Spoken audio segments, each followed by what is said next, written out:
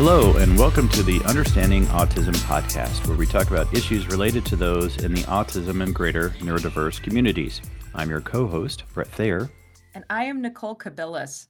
Today's episode is about why people with autism have low frustration tolerance.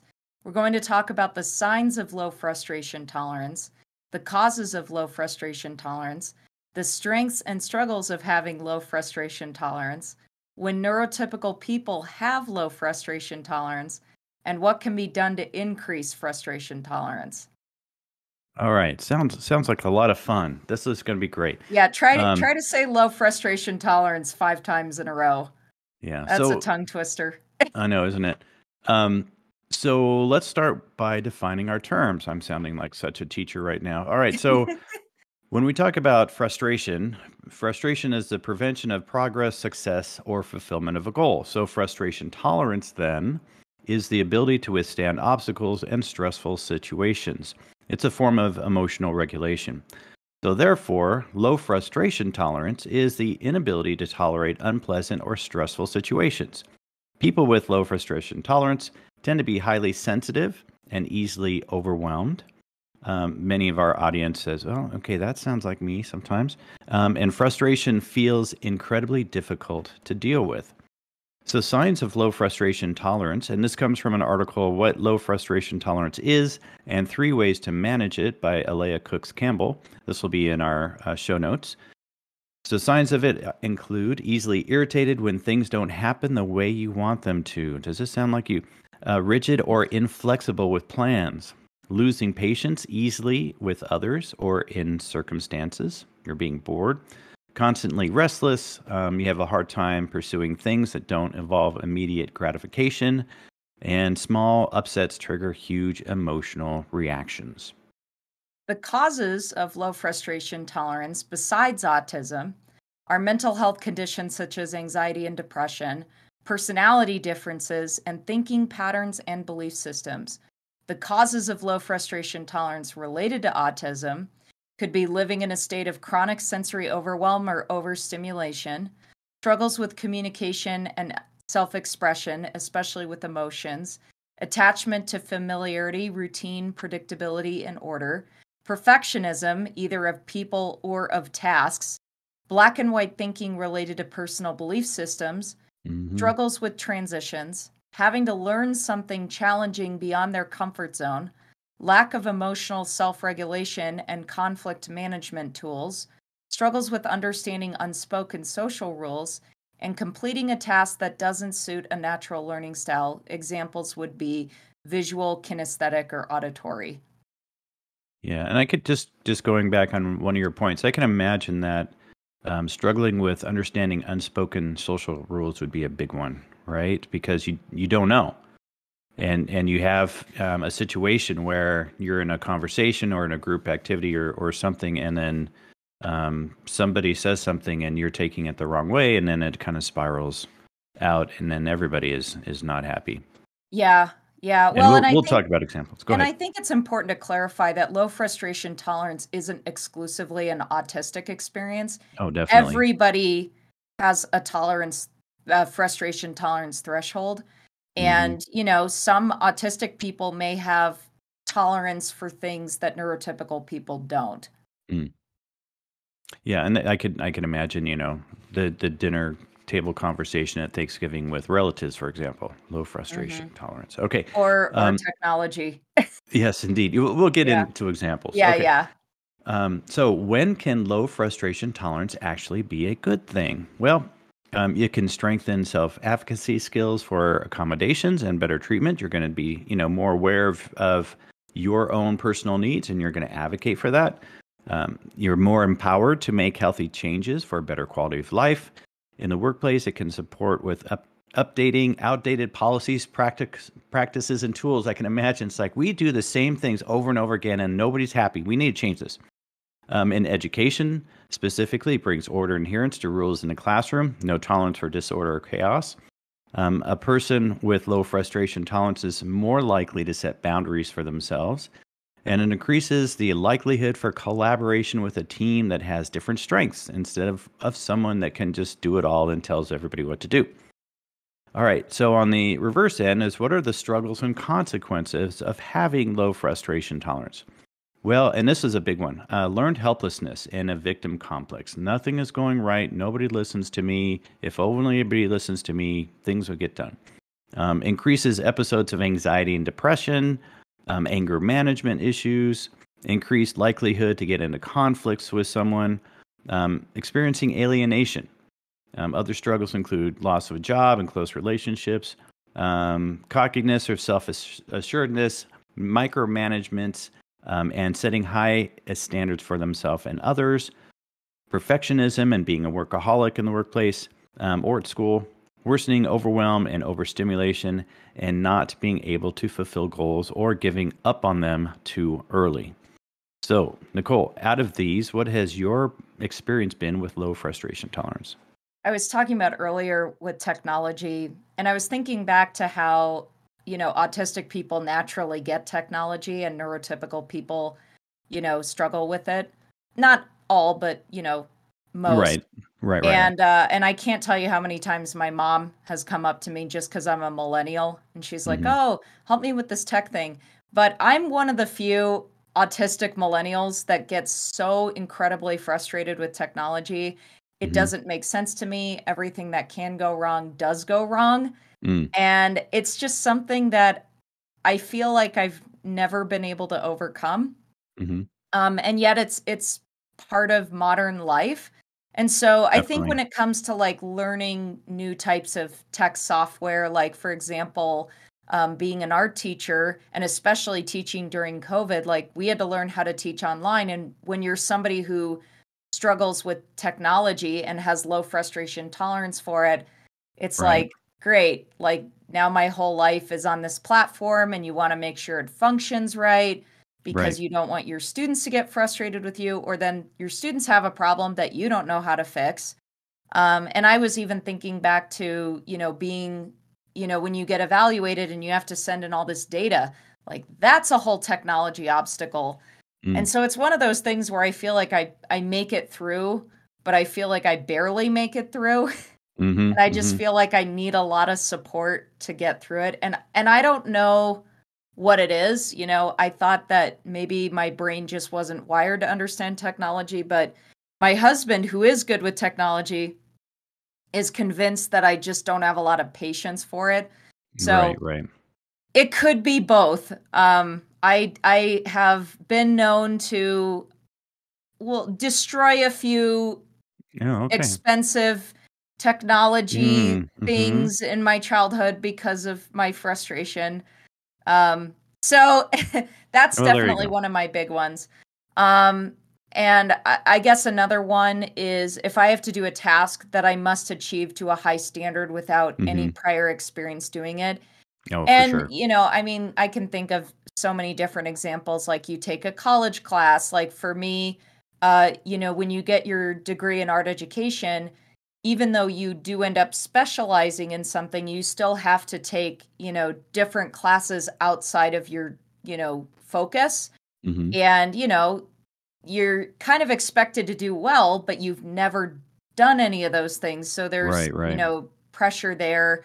Um, and, I remember like I used to work for like a startup autism organization that supports people in the workplace.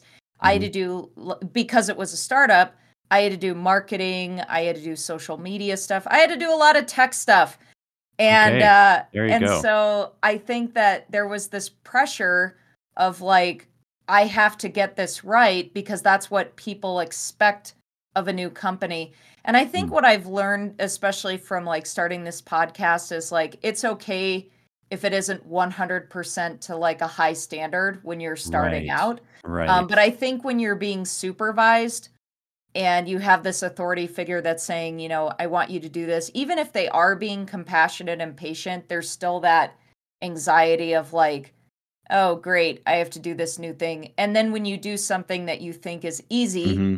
Hmm. and then, like for example, with our podcast, like setting up Instagram was way harder than it should have been. And Right, so, right, right.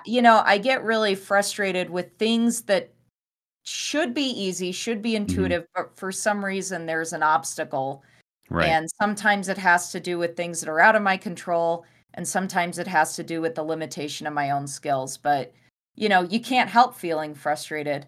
Yeah. Um, when I was younger, I used to get really frustrated with, I would say, like, perfection in a way that's pretty common for people with autism. Hmm. So if I had clothes that had holes or stains in them, like I couldn't tolerate it. Mm. And I think for me, I don't know if it's a visual thing or if it's like a tactile thing of like if there's bare skin in a pair of jeans and it's Hmm. cold, like I don't like feeling cold in that one part of my body. Hmm. Or So you like, would never wear ripped jeans then? oh Like, no, I've never worn ripped jeans. And then like stains, like I don't know. I mean, if it's little, it's one thing, but like if I had a huge stain, it's like, all right, that's getting pitched. I'm also really like picky about the perfectionism of my books. So I don't mm, like, like if I have a book in a backpack and it gets folded, like mm, that frustrates me. And it's interesting. Okay. gotten better. Like I've learned through mindfulness to kind of like learn to tolerate imperfection, but as a kid, that would drive me up a wall. Yeah, that makes Um, sense. having books that were worn or old or already had writing in them, that kind of thing. Interesting. Yeah. Um, I definitely get low frustration tolerance with misplacing important objects around the house, which Yes, we has talked to about that. do with, object permanence and working memory. Hmm. Um, another thing I just learned that I struggle with is knitting and crocheting. Hmm. Um, and for I would say like, the same thing. It's like I try to figure it out. I use the book, I use the YouTube videos, and I Mm, just for some reason it's like, okay, well, I'm doing it exactly like the video tells me to, but it's not looking the same on my end. And mm. then I end up like throwing everything across the Right, room in right, a right. fit. And I realized that I can do it, but I need somebody physically there to kind of tell me what I'm Hmm. doing wrong. And I like being able to kind of like, if somebody's doing it next to me, I like to be able to hold what they're doing or like get up close. Whereas like with a YouTube Right. video, like so it comes down to like certain ways that you learn. Hmm. Um, and then like, I guess the last thing kind of for me is I have a really strong moral compass. I'm Mm. very passionate about social justice. Hmm. And I think that this is common for people with autism, in addition to those struggles of like not understanding the hidden social agenda. Hmm. It's sort of like when there are these rules, especially when it comes to equity and fair treatment and inclusion, and Hmm. people are not treating people fairly. I think that it upsets me Mm. because it feels like this double standard. Like, wow, people are micromanaging me to Hmm. meet, social rules, all the social rules, but yet the people around me aren't held Right. accountable to the same amount of standards. And I think that that comes down to complex dynamics related to privilege. Hmm. Um, I also get really frustrated with people that abuse their authority, Mm. especially teachers and Hmm. bosses, that kind of thing. Sure. Um, and I think not that this is like related to me, but like I've had friends with autism in the past and I've been on the receiving end of their low frustration tolerance, and I would say it has really affected my friendship with them. Mm. So people with autism can get hurt very easily by innocent, well-intentioned comments that Hmm. might not mean anything to the other person.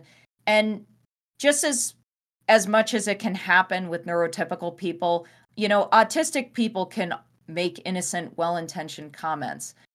And instead of the other person expressing how they feel, setting boundaries, or having a conflict resolution conversation, the Mm. person with autism will just cut the friendship off. And Right. this was really hard for me because I struggle with social perfectionism as a trauma of, oh, if my autism shows, I'm going to experience collateral social loss. And when you think it's bad with neurotypical people, it's even worse with Hmm. people with autism because literally it's like you could say anything that really isn't harmless. And because the person with autism doesn't know how to problem solve through that thing that felt hurtful, they're just like, that's it, I'm done. It's Mm. over. That makes sense. Yeah. And then, and then I lose out on the ability to have a conversation that's like, hey, can you tell me what I did wrong? And, I don't Right. even have an opportunity to apologize Mm-hmm. or to be able to explain, like, here's my intention. And yet, I understand how that impacted you. So let's talk about it. So that Right. whole reaction comes from black and white thinking and highly sensitive feelings.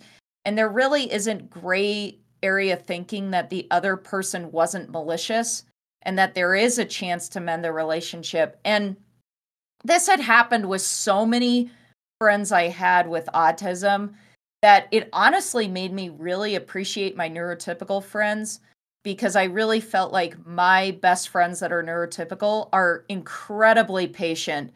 with all sorts of neurodiverse quirks and struggles that I have. And so I think being able to have friends that can model that ability to be Mm-hmm. patient, to model, hey, let's talk about this and process this. I'm not Right. mad at you. Let's have an opportunity to restore the situation. Um, I think that has taught me, like, how do I model that to my friends with autism? Mm-hmm. Um, yeah, and I know we're going to talk later in the podcast about, you know, dealing with students in low frustration tolerance.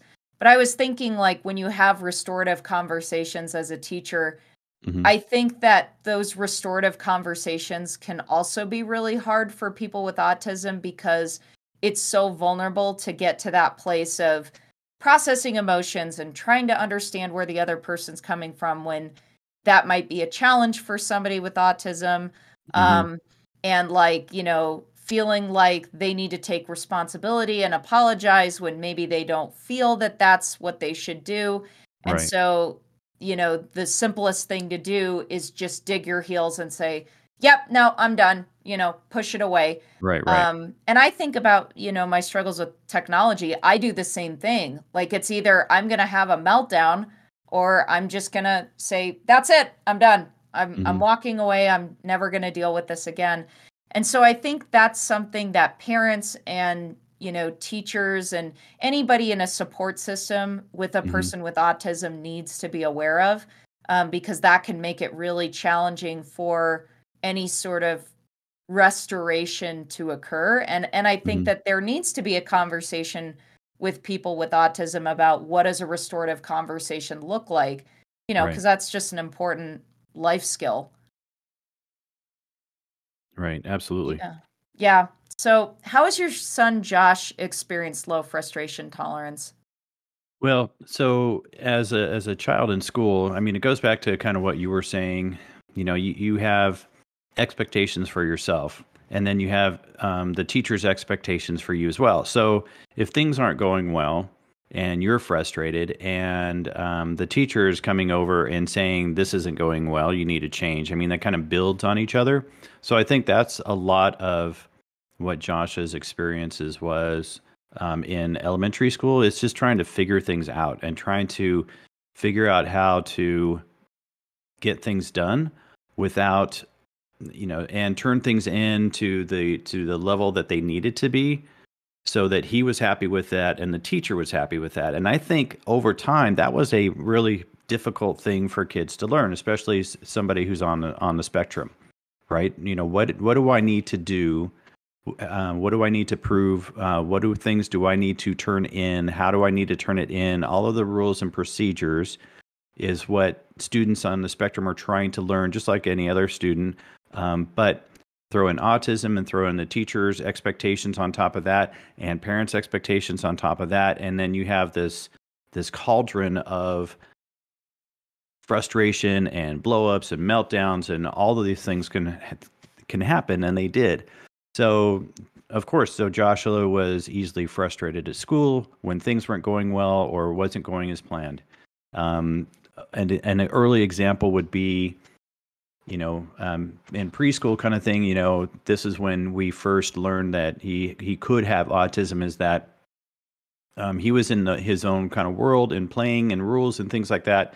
And the teacher would describe that other people could come in to that world that he was in and follow his rules and everything was fine. But when they wanted to change the rules or change something in a different way, then he was frustrated and there was a meltdown.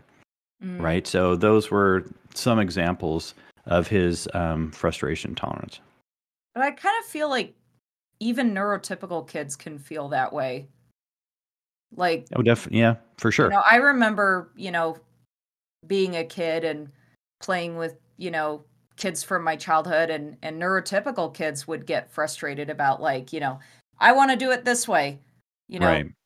So I don't know. I mean, No, I think, yeah, I mean, it's when we talk about autism and we talk about neurotypical people, we're often talking about the same experiences, right? But having autism and the different way that the autistic mind works compounds some things and makes it more difficult. So all of these things we're talking about, especially low frustration tolerance, we all feel. mhm. It's just compounded in people on the spectrum.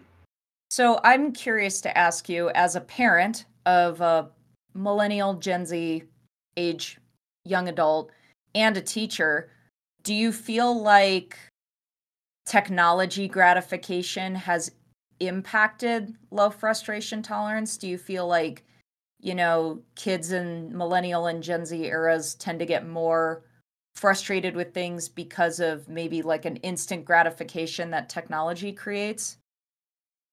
Yeah, I don't know. I think that depends on the person. Do they get sucked in by technology? Do they get sucked in by all of these social apps and things like that? And do they get frustrated when things don't go well or not? I would say that kind of depends on the person, right? But I think having the social web that we have makes it easy to get sucked into that. And then managing your relations online. I would say that sometimes if we, I don't know, I mean, if we look at people with autism and their core friend groups, for example, do they have a wide set of core friend groups, or is it a few? And is that compounded by social media and how they interact online? I really don't know how people manage their relationships online, and if that adds frustration or if that makes it easier. Yeah. How about you? Well, so there was a recent South Park episode that came out about all the students use Chat GPS to Hmm. write their essays. And Okay. then the teacher uses Chat GPS to grade all of the Mm, students' essays so that they don't have to do the work. right. And I was watching it with my husband and I was like, I feel like this is actually going to be a thing, Right. using AI to like complete homework, and I'm like, how do teachers even like catch that? Because I feel like, a lot of math teachers or world language teachers, like, they try to use that sort of traditional thinking, Hmm. like, don't use a calculator or don't use like Google Right. calculator, like, make sure that you know how to do it in your head or write it down on Sure. paper.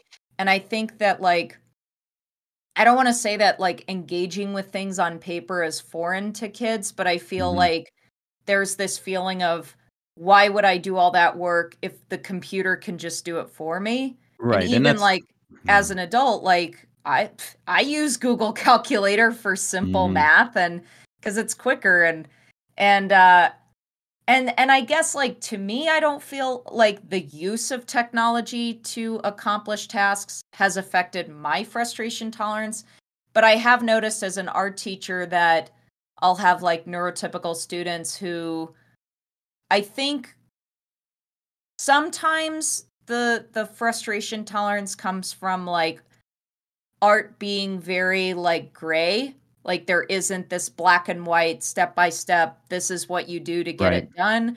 Right. I think there are some kids who are more familiar with digital art. Hmm. Interestingly enough, my mom has a neighbor who, she has like an 8-year-old daughter, and the app she has, it's like a quote unquote coloring book on an Hmm. app, but she just kind of like swipes it haphazardly, and the app Mm-hmm. fills in the image perfectly and photorealistically. And then when the image is done, it feigns like a bunch of hearts will show up, and it gives the kid the impression that like there's other people, kind of like social media, being like, I like this art. And Interesting. I was like, well, that's going to be an issue when they're in an art class and then they have Right. to like make art on their own and it doesn't look like the way it looks on an Mm-hmm. iPad. Right. And Right. so, and then I think like my high school students get frustrated with like, you can't control Z the Right. mistakes Right. Right. on your paper. And then I think like, I don't know. I think that there's another piece of it where there's an instant gratification of like, I did what I think is best and that gets an A. And Mm-hmm. then the teacher grades it differently. And then Right. the kid has low frustration of like, why is that? And so I think sometimes technology decreases that problem solving ability at times. Oh, definitely. I Um, mean, yeah. yeah, so So I think you go ahead. yeah. No, you go. So yeah, I mean, if we're going to talk about AI and teaching, I mean that's the current dilemma that educators are finding themselves in. So one way is to have a conversation with students about when technology is appropriate to use in the classroom and when it's not. And so it's always a balancing act. So when we talk about AI in the classroom and okay, so I'm frustrated with how my teacher grades. So I'm just going to have this computer program do it for me and I'm going to turn it in. So low frustration for me. It's done. I don't have to do anything. But we're not learning anything. So we have to have Mhm. that conversation with students that say, okay, technology is a tool. It's not replacing what needs to be done. It's helping you to get things done. And there are appropriate ways to use technology and there's inappropriate ways to use technology. And having Mhm. that conversation, giving students examples. If you're having assessments, right, that's in class. You got to prove it. There's no computer. It's a pen and paper. This is me, old school thinking. Pen and paper. Go ahead and do it. Let me see what you can do. When we're doing a group project and you're looking on the internet for some things, now it's a different conversation. What can you pull in? You're not using technology to do the project for you. You're using technology to help to get the project done. And then we, as a teacher, we can collaborate on what that looks like and what level that you're using technology to get the project done. But we have to have those conversations and we have to have exemplars. We have to give our kids and our students exemplars of this is good and this is acceptable and this is not good. This is unacceptable. Mhm. Just to go, so we could, yeah, as teachers, we could go off on that one that's a whole Yeah. other podcast. Well, Anyway. yeah, and I guess my closing thought before we move on that topic is I think because people with autism do get so engrossed in technology, Hmm. minus me. But I think that that's why screen time is so important to be regulated because Mm. if you are sucked into the digital world, through video games, through your phone, through, PCs, whatever, there's a certain way that things get accomplished and things get finished that can be so different from Hmm. the way that the physical world operates. And I think that can create a lot of low frustration.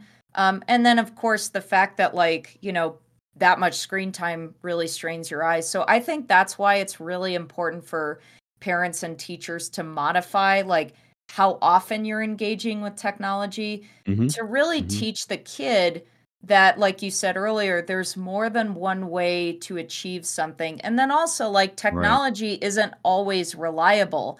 And Hmm. so if the autistic person is used to computers, achieving the task and then the Hmm. computer crashes and then the kid's like, what do I do? Well, that requires a certain level of problem solving and flexible thinking, that person needs to get through that struggle. So I think that if parents can sort of strike that balance as well as teachers, I think Hmm. that can, and again, like, it's how are we teaching that creative problem solving and flexible thinking so that we're not having a bunch of kids that are walking around with temper tantrums.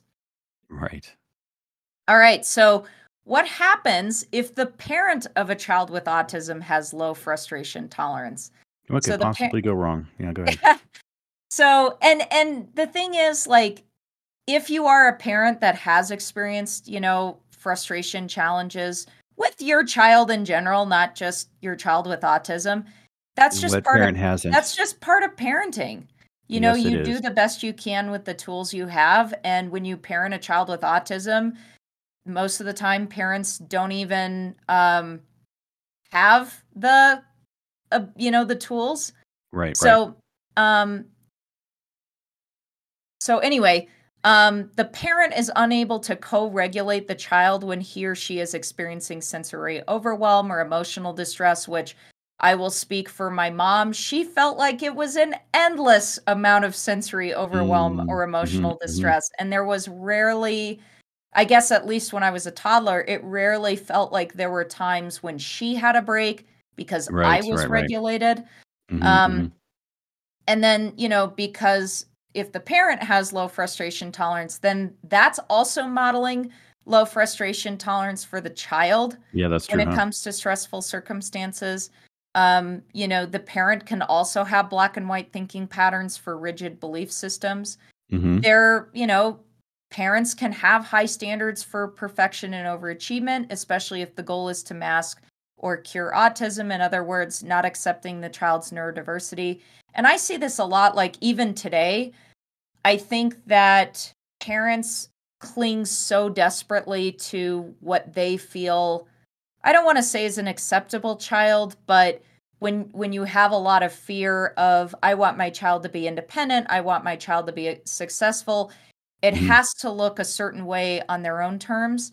And mm, that can be, I think, when you're grappling with autism where it feels foreign, the path of predictability for that child's future isn't set in stone the way that maybe a neurotypical child's is. mhm, Clinging on to those beliefs is like that form of structure and predictability that keeps them patient, flexible, trusting. But ultimately, that does lead to low frustration tolerance because you're not meeting your child where they're at. You're mm. just continually getting angry that your standards are not being met. And it's a complicated thing. It doesn't mean that parents are bad. It just means that we all have our ways of coping with challenges, and our belief system is a very big part of that. Yeah, that makes Um, sense. and though raising a child with autism is incredibly challenging for all parents, Mhm, regardless of where they are in the spectrum, having a low frustration tolerance is going to dysregulate the child and make them feel ashamed of themselves. mm, Um, I also want to add, because this isn't on our script, I think that the diagnosis also makes a really big difference with the frustration tolerance. I've read a lot and talked to a lot of adults who are diagnosed later in life where, the parent is like, why aren't you acting this way? And it's not mhm. even that they have a standard, but it's like they don't have a frame of reference of Right. why that child is going through that struggle.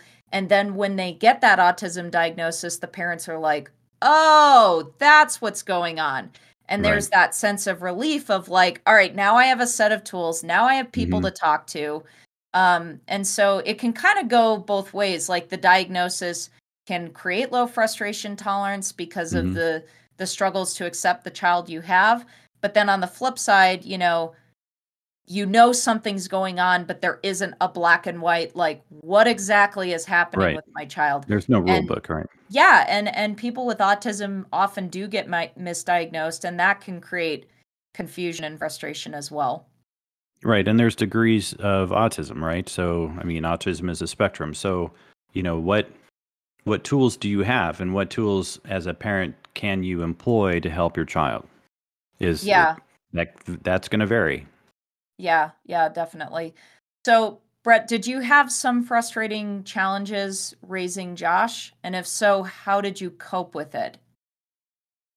Yes. So we had our battles, definitely. So as in a previous podcast, we talked about meltdowns, shutdowns, self-harming behavior, and so as a parent, it was confusing to me meltdown versus tantrum, and I thought those were interchangeable, and they were not. And so because of that, we had our battles. So Joshua would be having a meltdown and he'd be screaming at me and I'd be screaming at him and nobody was having a good time. So it is variety of circumstances would cause these things. And it got to the point where, in one case, and I remember this very distinctly because this is completely my fault, that we had to go somewhere.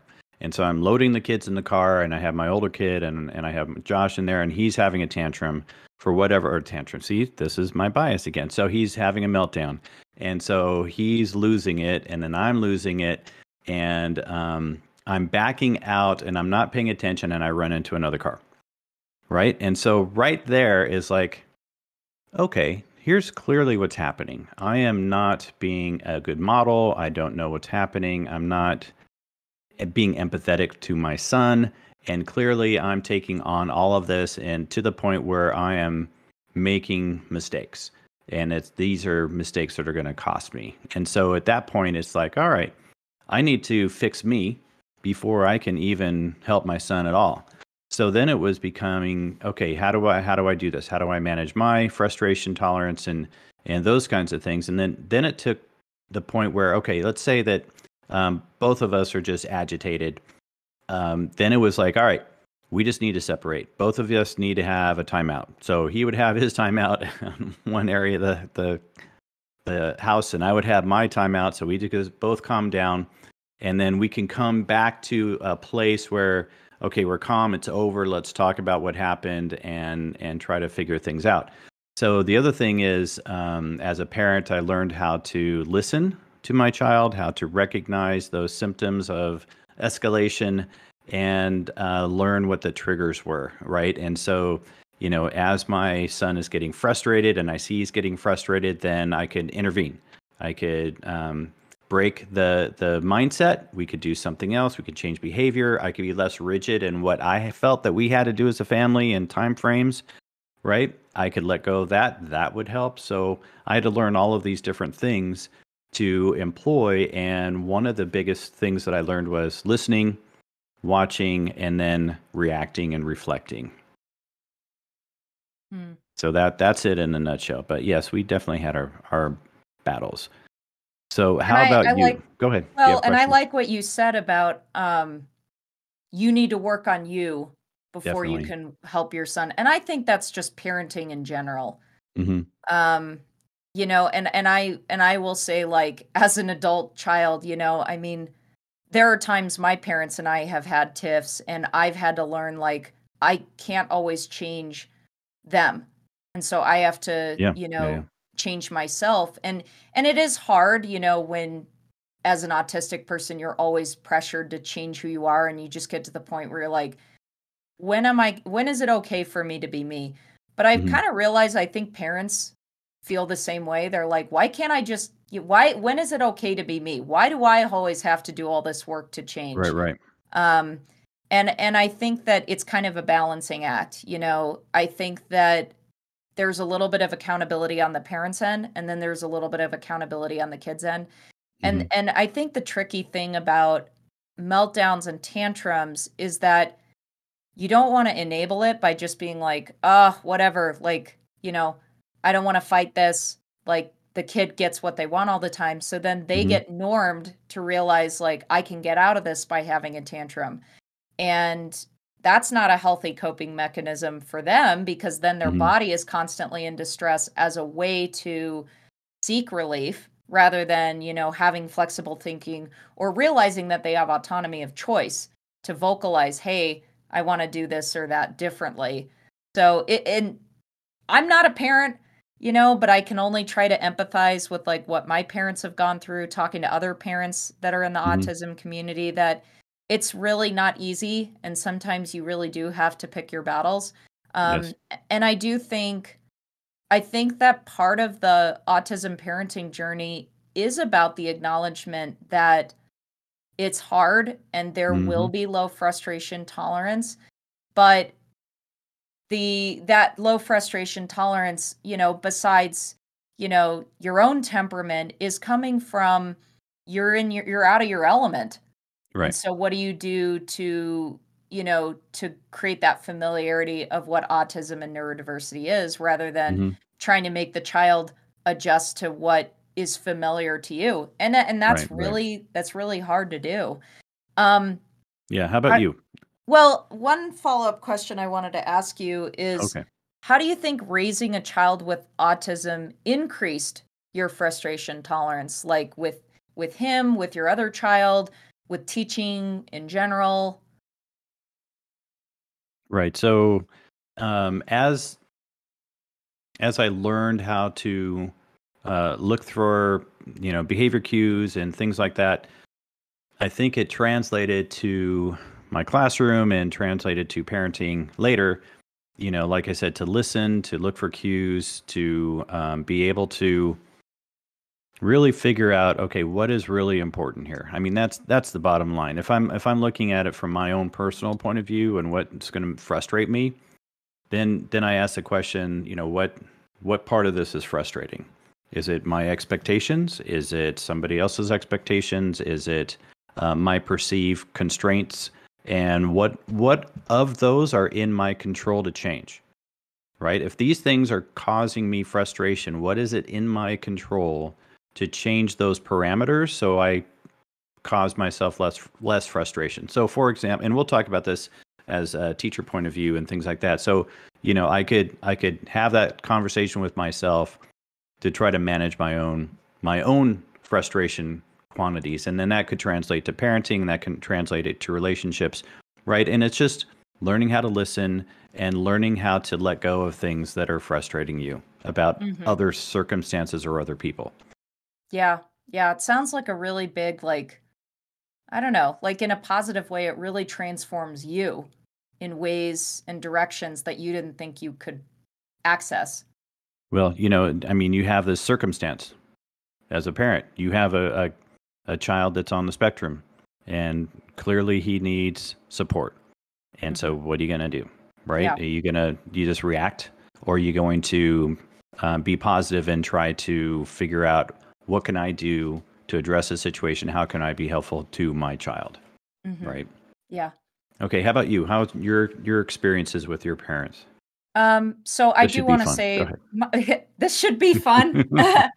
Um, I do want to start off by saying that my parents were awesome. I felt like I Hmm. had a lot of financial support, Good. a lot of emotional support. I really feel like I couldn't have asked for a better upbringing when it comes to being an autistic child having needs and my parents being receptive to those needs.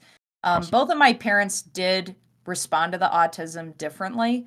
Hmm. Um, my mom my mom didn't work, and so she was the one that really carried the burden of caregiving. So, Mm-hmm. I was actually diagnosed with autism 6 weeks before my brother was born, Mm. and, can you imagine you're about to have your 2nd child and all of a sudden, my mom Right. at the time didn't even know whether or not I was gonna have severe autism, so Hmm. that was it was pretty overwhelming for her. And then 5 years later, my brother got diagnosed with type 1 diabetes. Oh wow. And um, so that was a lot on my mom Hmm. to care for both of those circumstances. I think the fact that she didn't have to work really allowed her to be fully engaged and active in networking and seeking out support for both of us. Hmm. And I think what I noticed about her, which I think is normal for most parents, I feel like as a toddler, I do feel like my mom hit her fuse a few times. Hmm. Just kind of hitting her edge when I Oh, had definitely. meltdowns all the time. And I think when I was younger, I took that personally, but as an adult, and especially having been a teacher and thinking about having kids of my own, I'm like, that's really understandable, especially as I'm getting to that age when she had me. Mm-hmm. Um, and then I think like probably right around when my brother and I were in elementary school, I got the sense that my mom kind of had it figured out and she Hmm. was a lot more even keel. I Mm-hmm. really felt like nothing it took a lot to ruffle her feathers Hmm. when she kind of hit her stride with me and my brother. So the thing that really stood out to me with my mom is I was reading the Highly Sensitive Person series as a way to understand my own autism. And my highly sensitive tendencies. And there was this book called The Highly Sensitive Parent. Mm. And I would strongly recommend, I don't think it's called The Highly Sensitive Parent. I think it's called The Highly Sensitive Child. Okay. So we'll have that book in the show notes. But they have 2 chapters that talks about what do you do if you're the highly sensitive parent, and what do you do if you're the non-sensitive parent? And I was reading that chapter and I was like, oh my God, my mom is a highly sensitive parent. Mm.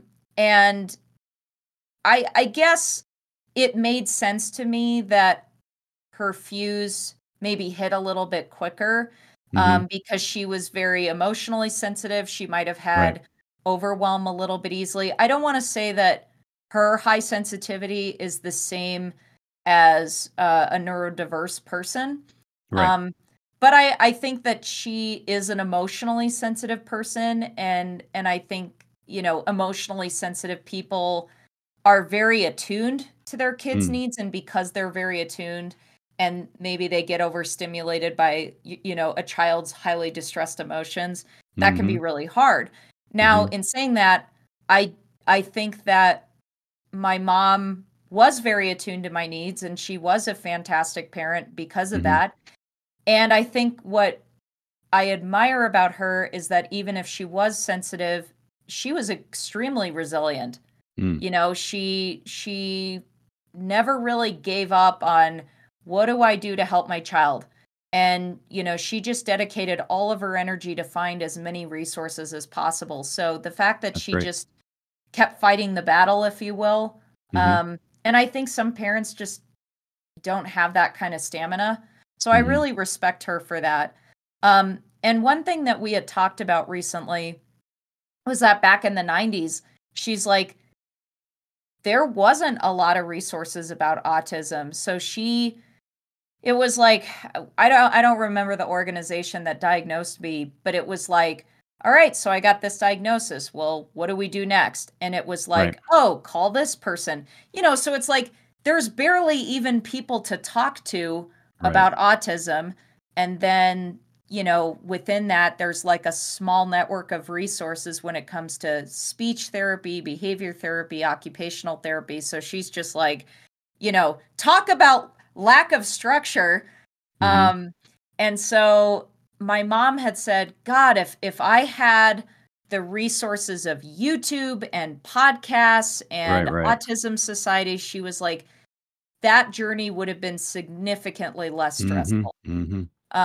So, and I think that like her perception of autism has changed a lot with me having conversations as an adult and being able to reflect on things in the past and go, oh, I think this is why I had meltdowns. And then she Mhm. goes, oh, okay, now that makes sense. So, Right. Right. yeah, I think her journey with parenting was pretty normal.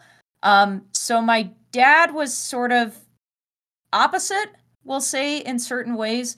So my dad was the breadwinner, Mhm. and he felt like he was doing his part by bringing in the money, which was, between money he brought in and my grandparents on my mom's side, that was covering all of my care. Mhm. And to my dad's credit, he worked very, very hard. He he was involved, like he definitely loved us and Mhm. cared for us. He wasn't involved in the process of getting educated about autism Mm. and Mhm. talking to specialists like my mom was. Now, that's not to say he just checked out. It just Right. means Right. like my mom had a way bigger understanding about autism than Mm. he did. And Mhm. so what I noticed is I guess mainly more as I got older, not so much when I was a kid, but like when I was a teenager and young adult, Mhm. if I had a tantrum or I was having, social anxiety or struggles, my dad would kind of go to this assumption that like that's not how people your age act. Right. And so there was kind of this discipline Mhm. of, you know, you need to act the way your age is. And that Mm. came from this belief that by the time I reached kindergarten and didn't need all of that intensive autism therapy, that I would Mhm. therefore no longer have autistic struggles. And that Right. was back when like the curing autism was like a really big thing. So, Mhm. and again, like, I'm not faulting my dad. I think the communication back then about Mhm. autism, and especially autism in adults, it wasn't really there. You know, the conversation was your kid struggles. Let's Mhm. help them with their struggles so they'll never go through those struggles again. Right. So I think it was harder for my dad than my mom to come to terms with Nicole still struggles as an adult. Mhm. And, I remember, having struggles with transitions, and he'd be like, oh, you know, maybe you just have a self esteem issue. And I'm like, Mm. no, that's not what it is at all. And so there was this constant disconnect of like, Right. he, not only that he wasn't really in the flow of what autism is, Mhm. but also like he didn't even know what autism looked like in adults. And so Right. I think that kind of made it hard. But I think that, I don't want to say that that negatively impacted our relationship. I think it Mhm. just took me being very transparent about, Mm. here are my struggles, here's why I struggle, to get Mhm. my dad educated. And I'm definitely seeing that, like, when you're a kid, your parents put in a lot of effort to do the research, and then once you become an adult, they're like, oh, I don't need to do any research anymore. Mhm. So I think it's been hard for me to accept that I still have to continue to educate them because Right. they're not going to put in their effort. And I guess it's fair. They're retired and they're empty nesters and they don't want Sure. to take that parenting burden on. But having that continuous educational conversation about autism is important so Mhm. that they know how to support me as an adult and Mm. understand that the journey of autism isn't about curing or fixing, or Right. that, I'm seeking out support for myself. So what do they do secondarily to help Mhm. me out through the process? No, those are great Um, points. and then the other thing that I learned, especially after being married to my husband is a very patient, emotionally grounded person, and he's Mhm. also very logical and pragmatic. He's a great problem solver. Mhm. He does not add fuel to the fire. We've known people in our lives where it's like one person gets upset and then that upsets the other Right, person, and right, then they right. just, he's really good about, keeping a certain composure where Mm. if I'm upset and he's mellow, I start to calm down. Right. And I've realized I need people like that in my life, because when I get emotionally hijacked, I can't access that logical problem solving that I want to. So having that person in my life helps. Mhm. My parents don't have that level of patience that my Right, right. husband does, and I don't fault them for that. That's just part of their temperament. Mhm. I also think, in having observed, as a teacher, when you observe parents and you observe kids and you observe, significant others, I think everybody has a certain threshold of tolerance when dealing with mental health distress. Definitely. So people with autism have mental health distress. My mental health distress is usually rooted in anxiety. And so I notice that when I get really escalated, my Mhm. parents also get very escalated. Mm. And I think my dad's default reaction is like, oh, well, you're overreacting over nothing, or, Right, right. this people your age aren't supposed to act this way. Or Mhm. I remember, during my first year of teaching, like I was having really bad overwhelm. Mhm. I got a flat tire. I called my dad and I was like, I don't know what to do. And he's like, well, here are these ideas. And I kept saying like, no, that doesn't work. And I just kept getting frustrated with him because it was Right. like, stop telling me to do something that I know isn't going to work in the situation. And then he kept saying, well, people your age aren't supposed to talk that way and don't talk to your Mm. dad that way. And then he Interesting. just got to the point where he's like, that's it. I'm done. I'm not talking, I'm not going to Mhm. talk to you if you act like a kid. And then that further sent me into a meltdown Mm-hmm. because it was like, I'm not acting like a little child. Like I Right. am in legitimate adult distress because of the level of Right. my nervous system.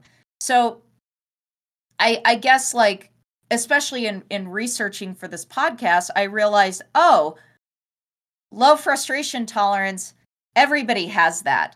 My Right. parents have that. Yes. And I think that, frustration tolerance changes, like, especially when you have an adult child and you're like, I don't want to go back to this parenting place. Mm-hmm. Especially if you have a child Right. in their late 20s and 30s, you just Yeah, want to you're an be like, adult now. yeah, You fix exactly. yourself. Yeah. Figure it out. So, Mm-hmm. like, in sharing all of this, like, I don't have any sort of like ill feelings towards my parents. I Right. think that I'm at a point where I'm able to mindfully say, oh, this is how they operate. I Mm-hmm. accept that this is how they operate. I Mm-hmm. believe that they can build their frustration tolerance by me educating them when I'm Yes. calm on Mm-hmm. how to help me. But the other thing that I've had to learn is, like, for certain struggles, I can't go to my parents, either because they don't have the emotional grounding I need, Mm-hmm. or they don't have the answers that I'm looking for. And that's part of being an adult, and that's okay. That doesn't mean that I don't like my parents or distrust them. It just means that when you're seeking resources to help you get through a problem, your parents can help you with some things, but they can't help you with all Right. things. You know, Yeah. That's a good point. yeah. And so I think, again, I think it's important when you have low frustration tolerance to be able to network yourself with people. Again, like when finding a significant other or finding mentors, like, it's really Mm-hmm. important for me to have a very grounded, logical, person in my life. My best friends are all calm, rational, pragmatic, problem solving, and grounded. Mm-hmm. And I think when it comes to my parents, I've learned what circumstances can I go to them for help where they have the capacity to be calm, rational, Mm-hmm. pragmatic, and grounded, and also Sure. talk to them at a time where they're not like, oh, I'm rushing to go do this, and now all of a sudden I Right. got to Right. help you because you're in crisis. So I think it's about, connecting with my parents when they are the most resourced, rather Yes. than, being like, all right, I'm distressed, I'm going to immediately go to my Right. parents Right. and catch them off guard. Yeah, that makes sense too. Okay, we've come to the end of part 1 of this episode. Yeah, we had a lot to talk about, as we always do in all of our episodes. We just want you to be as researched as possible. So stay tuned for part 2. We're going to talk about low frustration tolerance as it relates to how that impacts teachers, whether those teachers are supporting autistic students or you are an autistic educator experiencing low frustration tolerance, as well as how do you support a student who is experiencing low frustration tolerance? And lastly, how do you figure out low frustration tolerance in the workplace? All right, follow Understanding Autism on Instagram, Twitter, and Facebook to receive updates on our upcoming podcast episodes. I also make artwork and poetry to promote each episode, which, if you can't find it on social media, it is also on our website, which is understandingautism.info. Subscribe to Understanding Autism on YouTube and listen to us on Spotify, iTunes, Google Play, etc. Like, subscribe, and leave a comment. If you have questions for us, post them on our Facebook group or email us at brettandnicole@understandingautism.info. All right, thank you for tuning in, and we will see you next week. Until then, I am Brett Thayer. And I'm Nicole Cabillas.